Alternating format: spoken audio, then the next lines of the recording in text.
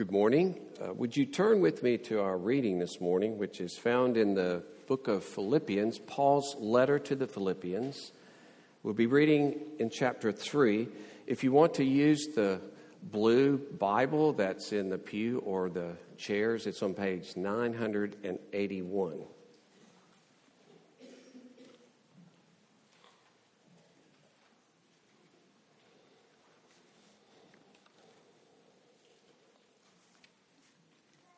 We'll be reading the first 11 verses of Philippians chapter 3. We're continuing to focus on the resurrection and how the resurrection affects our present life and how the hope of the resurrection affects the hope of the future resurrection affects our present life. So, chapter 3, verse 1. Finally, my brothers, rejoice in the Lord.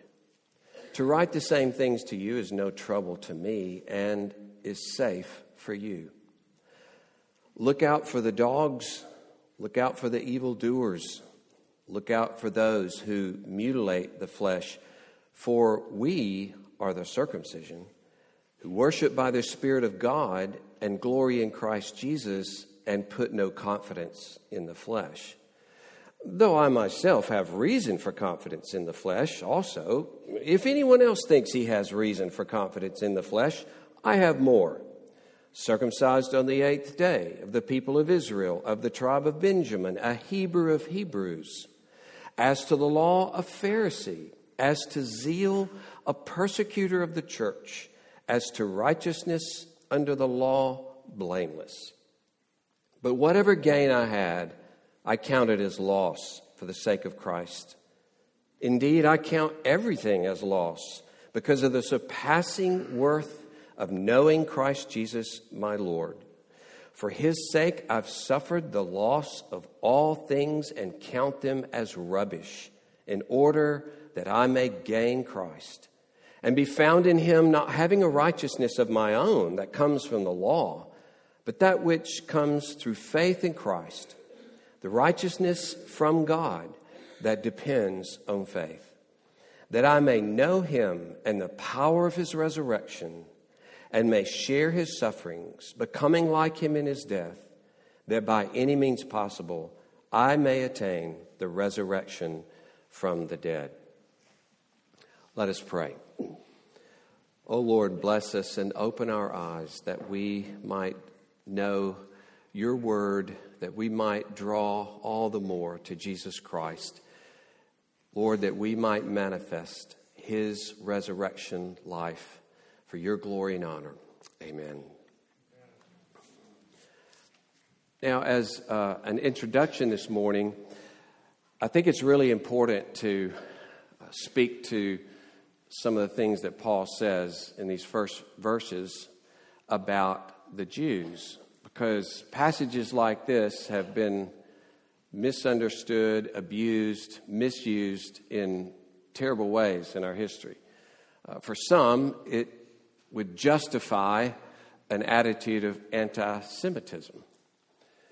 That if Paul thought these things, then we can think these things in this way. We misunderstand what he's saying. He's speaking about religious differences, the Jews' rejection of their Messiah. But he does use strong language. For instance, when he calls them dogs, he is underscoring the fact that you think you are kosher and clean in all your food laws. And they were, according to Jewish law. But in terms of what it is before God, now that you've rejected God's Messiah, you're like dogs that feed on refuse, that eat on dead carcasses. That's what your eating has become. And then he says you think you're keeping the law, but you're actually doing evil, and you're seeking to oppose this Messiah that is the Savior of the whole world. And you're trying to stamp it out and refuse it. And you call it good, but indeed, you're evil workers. And then he takes the most cherished sign of all, circumcision, a sign originally and truly in the Old Testament to indicate the need that all of us have of the depth of our sin, and that our very hearts must be renewed. Our very hearts must be circumcised, to use the language in the Old Testament. We have to have heart surgery, and this declaration that we are weak and helpless and must have God's grace was turned into a thing of pride, a thing of we're special. We don't have to follow everybody else's rules. We have our own particular rules, and we can do whatever we want to, and actually become a reason why God should accept us, because we do good. So this sign that was meant to underscore how evil we are as human beings has, with all the other things, turned into a reason that you should accept us on our own goodness. So what was circumcision, Greek peritome, had been turned into mutilation, katatome. You recognize the tome like appendectomy, right? Same little word of cutting. So really, he's saying, to recall a past history when Elijah was confronting the gods, the pagan priests, and they weren't getting much action out of their gods when they were asking him to bring fire down on. And so they get more and more desperate, and finally they do what they always did. They start cutting themselves in order maybe to get the gods to look at him, in order for the gods to be pleased with them. And Paul says, now, if you reject Messiah, your circumcision is just like a pagan mutilation. So, actually, this may be stronger than you think it is, right? It's very strong. But it's a religious statement. It's not a personal statement. In fact, bear in mind that Paul, when he's really writing about the Jews, and remember, Paul is a Jew, right? Paul has a vested interest in his people, so concerned for his people. But he's writing about this in Romans 9. He says, I could be cursed for their sake. It's a shocking statement. They didn't mean little, but he's saying, it's almost as though if I could be cursed and sent to hell and it would bring salvation to them, I would do it. That's pretty all in, caring for his fellow Jews. And he suffered over and over and over again, seeking to get the gospel to those Jews. He would get thrown out of his synagogue, and when he left, he said, well, I hate you, I'm never going to do that again. No, he goes into the next synagogue, and the next one, and the next one, for years. He loved them. He loved them.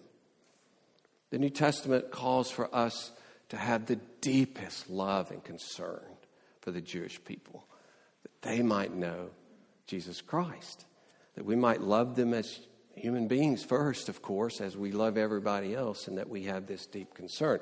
Also, just for the record, as Peter put it in Acts chapter 4, as he's talking about God's plan to bring Christ to the cross, he says, they were all gathered together through God's plan, both Herod, who was raised as a Jew, and Pontius Pilate, who was a Gentile, along with all the Gentiles and Jews, to kill Jesus. So here we are. Some people, apparently, in history, the Jews killed Jesus. The Gentiles killed Jesus as well. In fact, the way Peter put it in Acts chapter 2, verse 24 is, you, speaking to the Jews, crucified and killed him by the hands of lawless men. Who are the lawless men? We are. We're the lawless people. Who beat Jesus? Jew or Gentile? Gentile. Who put a crown of thorns on his head? Jew or Gentile? Gentile. Who mocked him and spat on him? Who flayed his flesh until it was open from his back down to the bottom of his legs? Gentiles. Who put the nails in his hands? Gentiles. Please. I know there's kind of a special case. We've had recent things happen. Brothers and sisters, you must have the deepest love for our Jewish people. And you must have a complete ownership of your participation as Gentiles in the crucifixion of Christ. Okay? All right. Odd introduction. Agreed. Okay. Now, living the resurrection as our title. And I'd like to add a little subtitle. I'm borrowing this from a theologian who writes on the resurrection. But a different way to be human. I love this. A different way to be human is living in the resurrection. Because until the resurrection, there was one life on this earth. And since then, there's a whole nother way to live on this earth in living out the resurrection of Jesus Christ. So, you see our 3 points that we count on him. It means we trust on him. We depend upon him. We count on him. We center on him. We conform to him. So, we count on Christ. Here in verse 3, he says, we are the circumcision who worship by the Spirit of God and glory in Christ Jesus and put no confidence in the flesh. When you say we worship by the Spirit of God, you're saying we can't even worship on our own.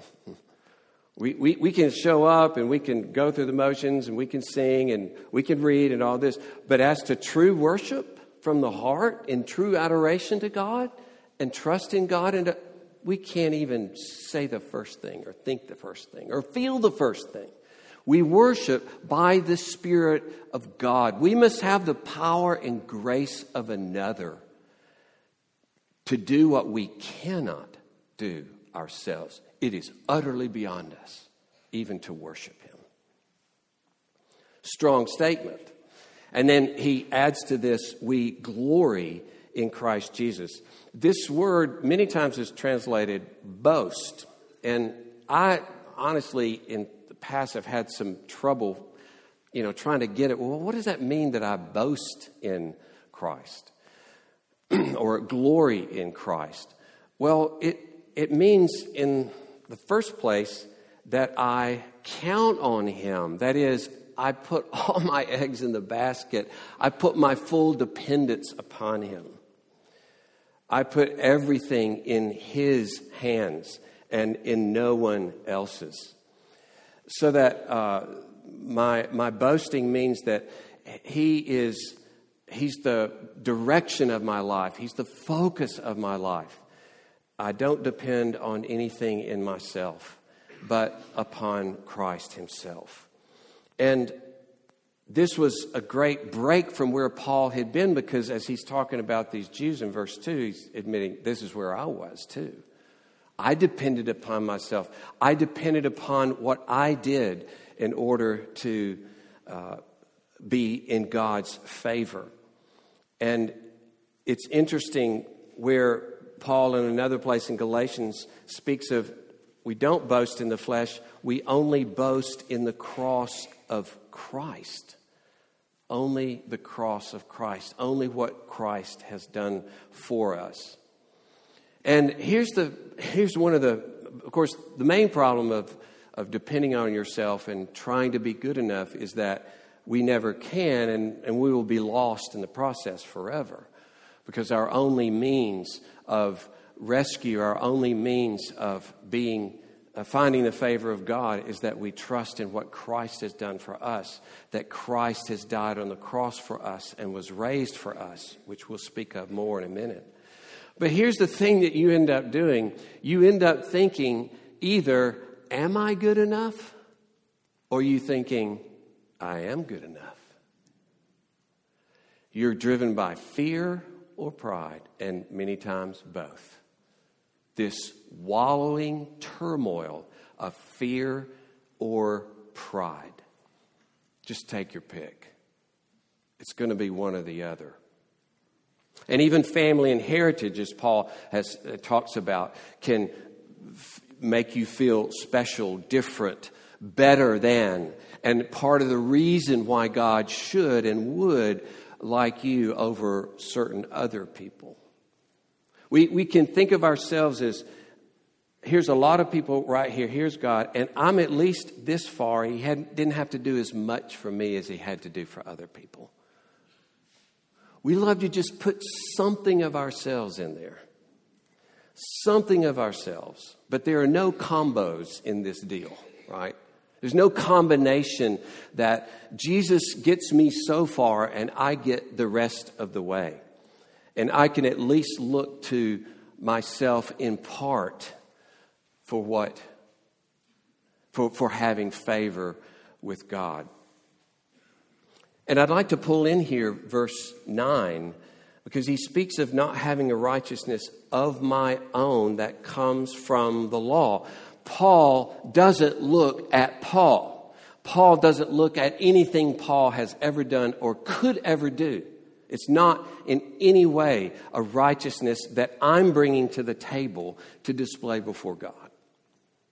It's a righteousness that's totally foreign to me. A righteousness from God through faith in Christ. So it is coming to receive the gift of being accepted by mercy, not coming with a transaction where my goodness commends me to God. My acceptance is only because of mercy. Even Paul doesn't argue his internal zeal. I mean, he had outward conformity and internal passion, but it was all self-driven. It was all focused upon himself. And so he needed a righteousness that was not his own. Not to depend on his flesh anymore, but to glory in Christ. For his acceptance with God, he glories in Christ, not himself. To continue to have God's favor, he boasts in Jesus. Here is my favor. Here is who I offer up to you as a basis for you to accept me. It is the Lord Jesus that I cling to and nothing of my own. And that righteousness that comes from God for us is what sets us free.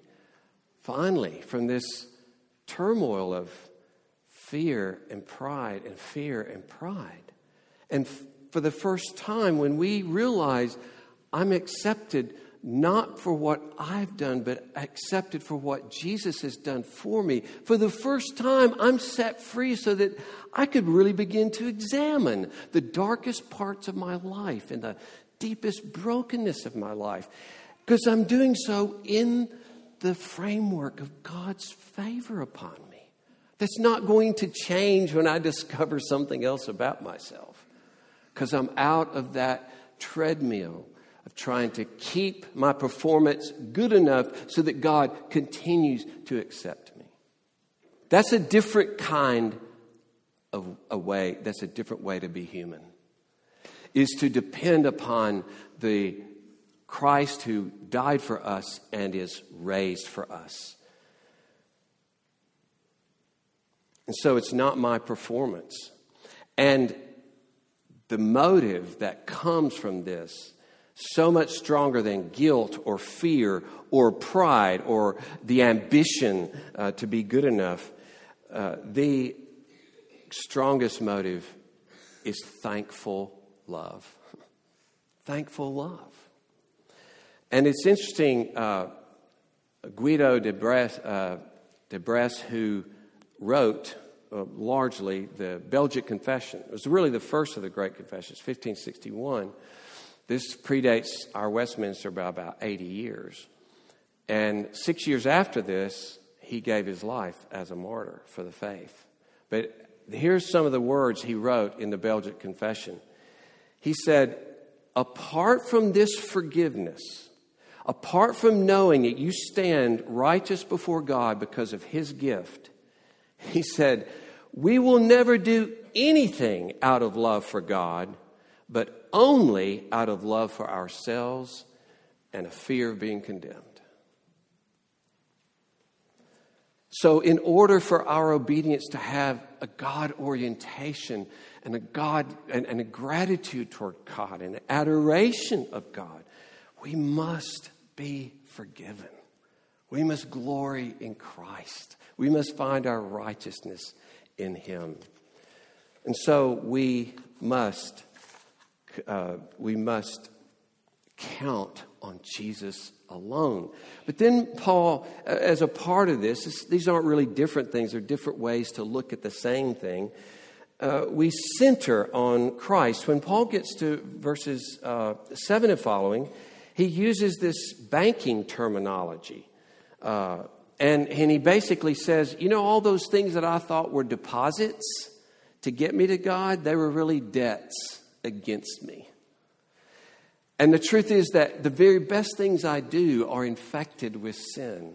And so the wages of sin is death. And so in all of my personal efforts to try to be better and better and better, I'm just digging my hole deeper and deeper and deeper. And so those things that I was holding up as, it's like coming out of the woods and you think you've got this furry little rabbit and you get out there and you realize you have a skunk,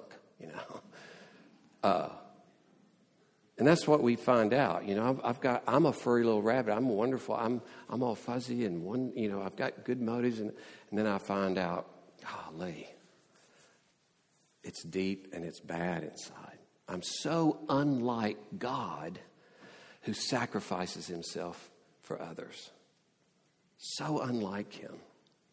And so he even uses this off-color term that is used for spoiled food or excrement. I count everything as King James has dung. It's probably a better term for it. So much for Paul's resume, right? My resume, dung. That was it. So the greatest religious achievement, and think how this would comfort Gentiles. Hey, don't think you missed out on anything. I achieved religion like nobody else could or did. But it was nothing. Everything was infected with sin. I didn't see the first thing, that I must have God's mercy and forgiveness alone. So now I count everything for the surpassing worth of knowing Christ Jesus. This literally just reads the surpassing of knowing Christ Jesus. But we supply worth or value. One translation is the supreme good of knowing Christ Jesus.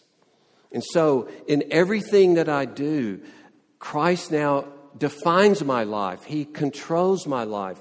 He's my treasure, my hope. He is the only thing that's worth investing everything in.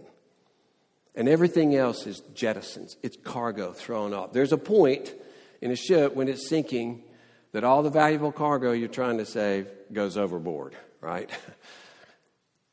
And that's what happens with us. In relationship to Christ, everything is thrown overboard. And that means now in all of our work and our responsibilities and our service and all of our endeavors, we find our significance and purpose in Him. In all of these things, we're depending upon Him. We're referencing Him.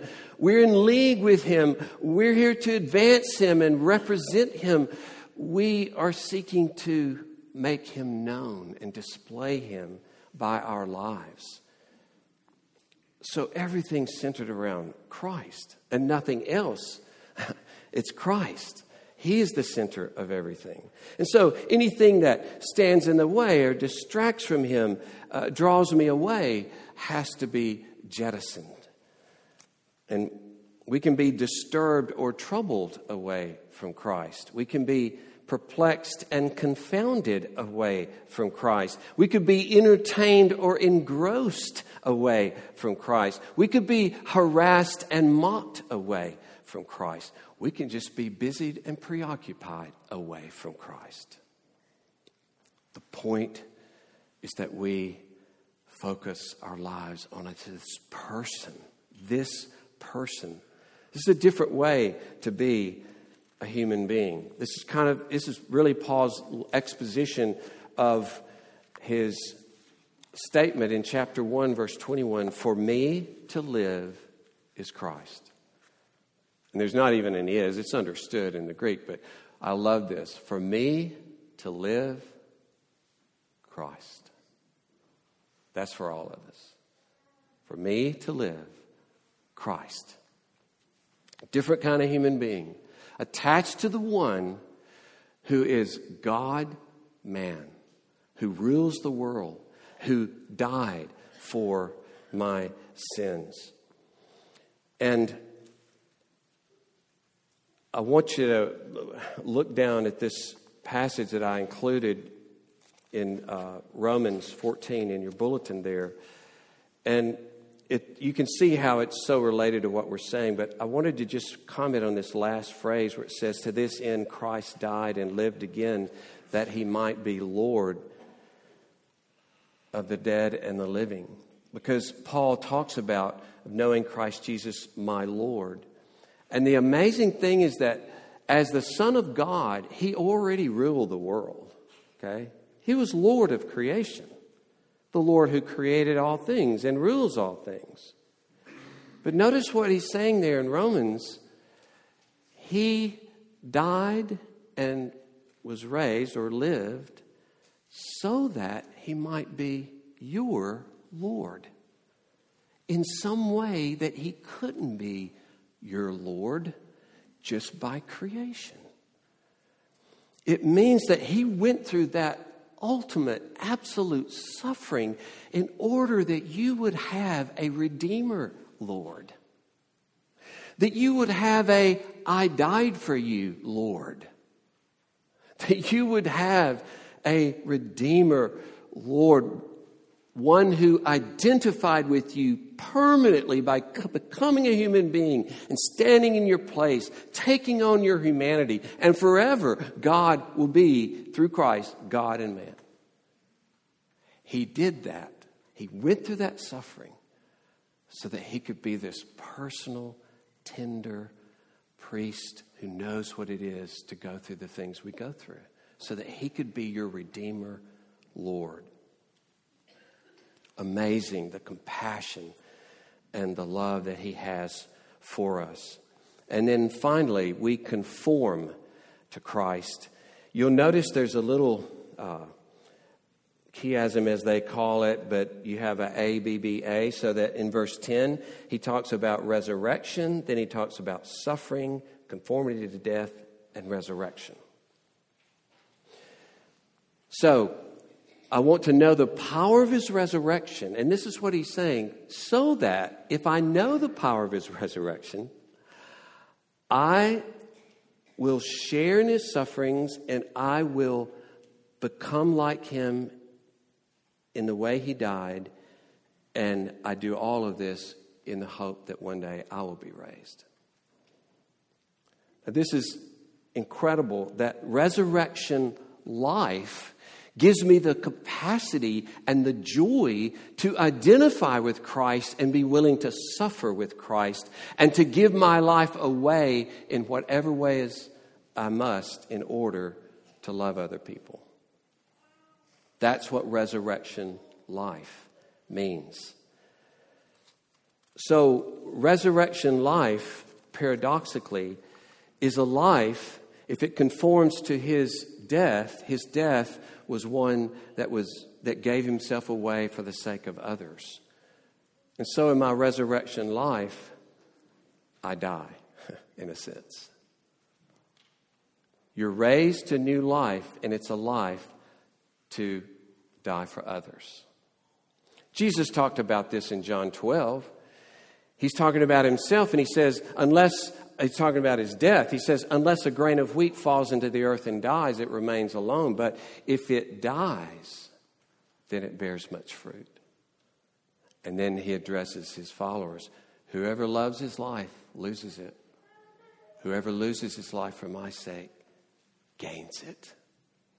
Very similar to what Paul is saying. When we have resurrected life and we spend ourselves because of it, then we gain our lives. We're the living people because we're the dying people for others. We're the sacrificing people like Jesus sacrificed himself for us. Christ's death was a suffering for others, and only as we're conformed to it do we become like him and give ourselves away to serve others. And it doesn't mean necessarily that you would die, but it means you're willing to go to whatever extent it means to care for others. For some of us, there's a huge dying to self, because we're talking a lot about neighboring now. There's a huge death to self to begin to love and care for your neighbors, to have them in your home, to open up relationships and friendships, and then eventually, when the time is right, to speak to them about Jesus Christ. Maybe in answer to a question they may offer you. There's a lot of death to self. But can't you see in putting your seed in the ground and dying, that's where the much fruit can bear? Only in that. And I would suggest to you that resurrection life for us means, of course, dying for one another in our home, laying our lives down to sacrifice for each other in love, laying our lives down to sacrifice for one another in this church, but also laying down our lives to sacrifice for those outside our fellowship. That's what resurrection life looks like. And I'll tell you, looking at this, I don't know if I want to share in his sufferings and become like him in his death. That's a challenging prospect, isn't it? But then I realize only by his Spirit, only by the grace and power of his resurrection can you live that kind of life. So it's okay to start helpless, right? It's okay to realize how much I would have to put to death to do this. It's interesting, when the apostles were beaten, they left the presence of the officials in Acts 5 rejoicing that they were counted worthy to suffer dishonor. And that's kind of the background for when Paul says in Philippians chapter 1 here, you can look at it toward the end of chapter 1, it's been given you not only to believe in him, but also to suffer for him. And that word given you is the same word, same root from the word grace. God has so graced your life. You not only get to believe in him, you have the privilege of suffering for him. That's how God looks at it. So, that's a different kind of human being, isn't it? That's a different kind of religion in which the people, like their Lord, like their God, who has his life in them, give themselves away like he gave himself away. Oh, may God bring it to pass in our lives. Let's pray. Lord, your resurrection life has come to us through the Holy Spirit. And by that Holy Spirit, Lord, we might then share in your sufferings and be conformed to your death in the way we give ourselves away to others, even if it should cost us our lives. Lord, may we have that kind of love for you, that kind of trust in you, that kind of devotion to you. We will not do it on our own. Oh Lord, give it to us by your grace, we pray. Amen.